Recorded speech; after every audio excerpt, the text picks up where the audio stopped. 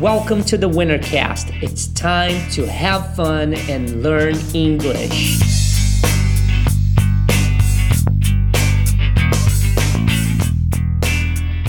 Hello friends and welcome back to another video guided reading lesson. Bem-vindos a mais uma lição com o método da leitura guiada, o método que está revolucionando a sua forma de aprender inglês.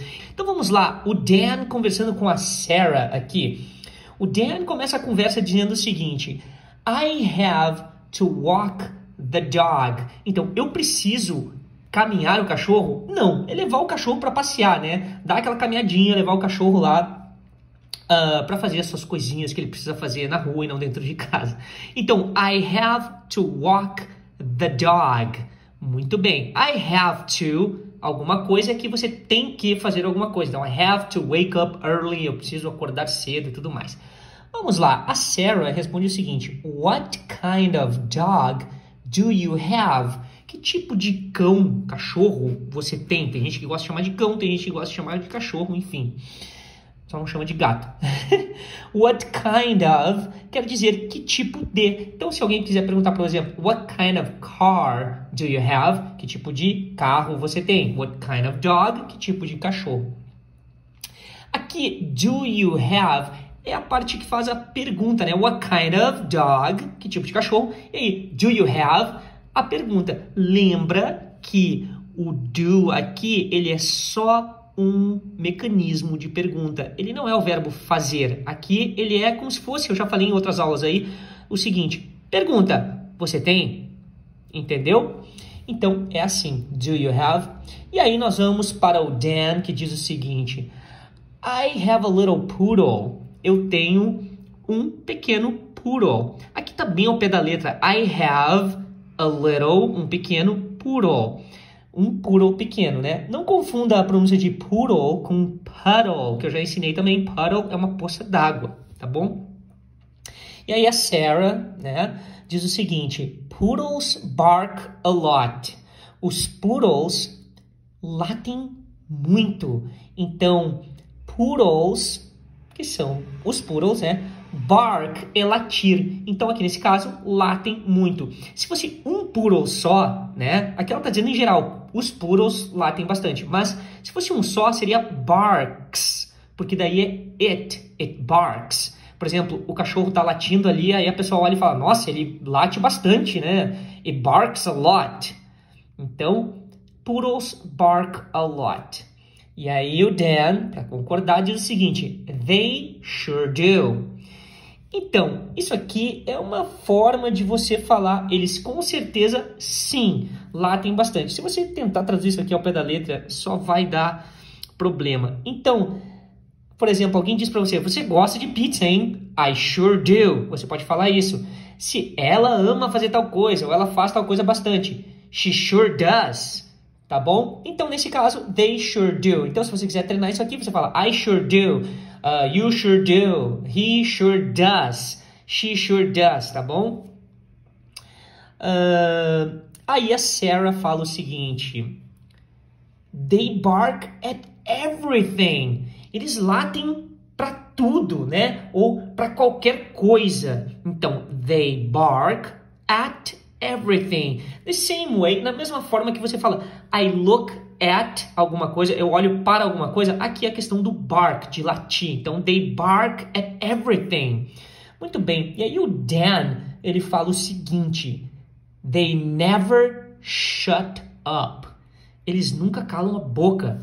They never shut up. They never shut up. E aí a Sarah diz o seguinte: Why did you get a poodle?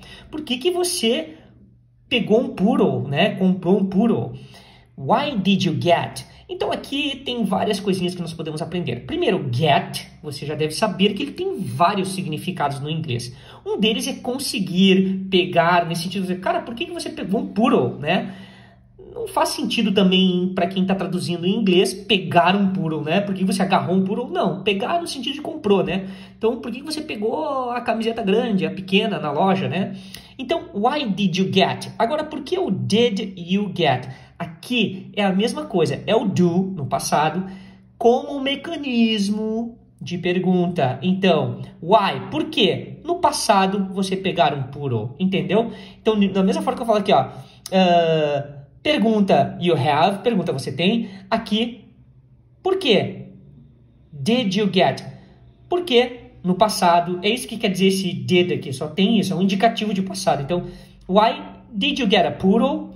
Então, se você tirar o why daqui, você estaria fazendo apenas uma pergunta de sim ou não, que seria assim, ó, did you get a poodle? Você pegou um poodle? Tipo, por exemplo, eu tô saindo da loja com uma caixinha e você não consegue saber qual que é o cachorro. Se você sabe que eu vou comprar o cachorro lá dentro, mas não sabe qual é o cachorro. E eu saio da loja e você fala assim, did you get a poodle? Você pegou um poodle? Ou eu falo pra você, acabei de comprar um cachorro. E você fala, sério? Did you get a poodle?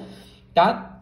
Aí eu falo, sim. Aí você fala, why did you get a poodle? Por que que você pegou um poodle? Então, why did you get?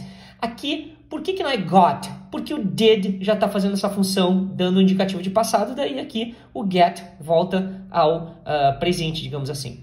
Tá bom? Então, o Dan responde o seguinte, it's my mom's dog. Isso aqui eu já falei numa outra aula. It's, aqui é uma contração de it mais is. My, meu, né, minha. Mom's dog é cachorro da minha mãe. Assim como Paulo's dog, Rodrigo's house, João's car, né, o carro do João, a casa do Rodrigo. John's book, o livro do John. Beleza? Agora, nós vamos repetir o diálogo. Primeiro eu vou ler ele todo, né? E depois eu vou fazer uma repetição com vocês. Então vai lá, Dan, começando. I have to walk the dog. What kind of dog do you have? I have a little poodle. Poodles bark a lot. They sure do. They bark at everything. They never shut up.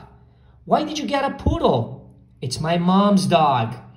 Agora vamos repetir frase por frase. Eu vou dar um tempinho para vocês aí, muita gente pediu. Mas caso, pessoal, o tempo não seja suficiente para você, você pode pausar o vídeo e repetir e depois voltar. Sabe que no YouTube dá 2 tapinhas para um lado, 2 tapinhas para o outro em cima do vídeo, ele anda 10 segundos para trás ou 10 segundos para frente, tá bom? E aí você pausa e repete. Vamos lá. Dan, listen and repeat. I have to walk the dog. Repeat. I have to walk the dog. What kind of dog do you have? Repeat. What kind of dog do you have? I have a little poodle. Repeat. I have a little poodle. Poodles bark a lot. Repeat. Poodles bark a lot. They sure do. Repeat. They sure do. They bark at everything. Repeat. They bark at everything. They never shut up. Repeat. They never shut up. Why did you get a poodle? Repeat. Why did you get a poodle? It's my mom's dog.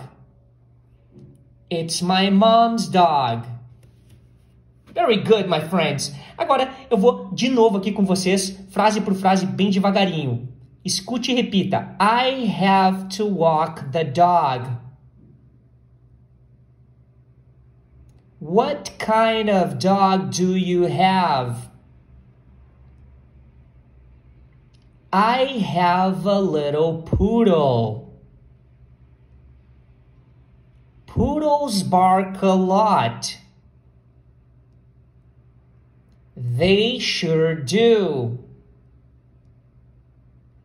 They bark at everything. They never shut up. Why did you get a poodle?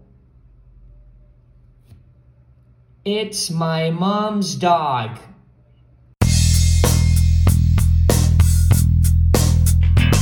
E aí, gostou dessa aula? Esse é um conteúdo desenvolvido especificamente para pessoas que querem aprender inglês de verdade. Então, se você conhece outras pessoas que querem aprender inglês, compartilhe esse conteúdo com seus amigos, com seus familiares e acesse www.ingleswinner.com para materiais gratuitos. Não esqueça de seguir @ingleswinner no Instagram, @ingleswinner no Facebook e também no YouTube.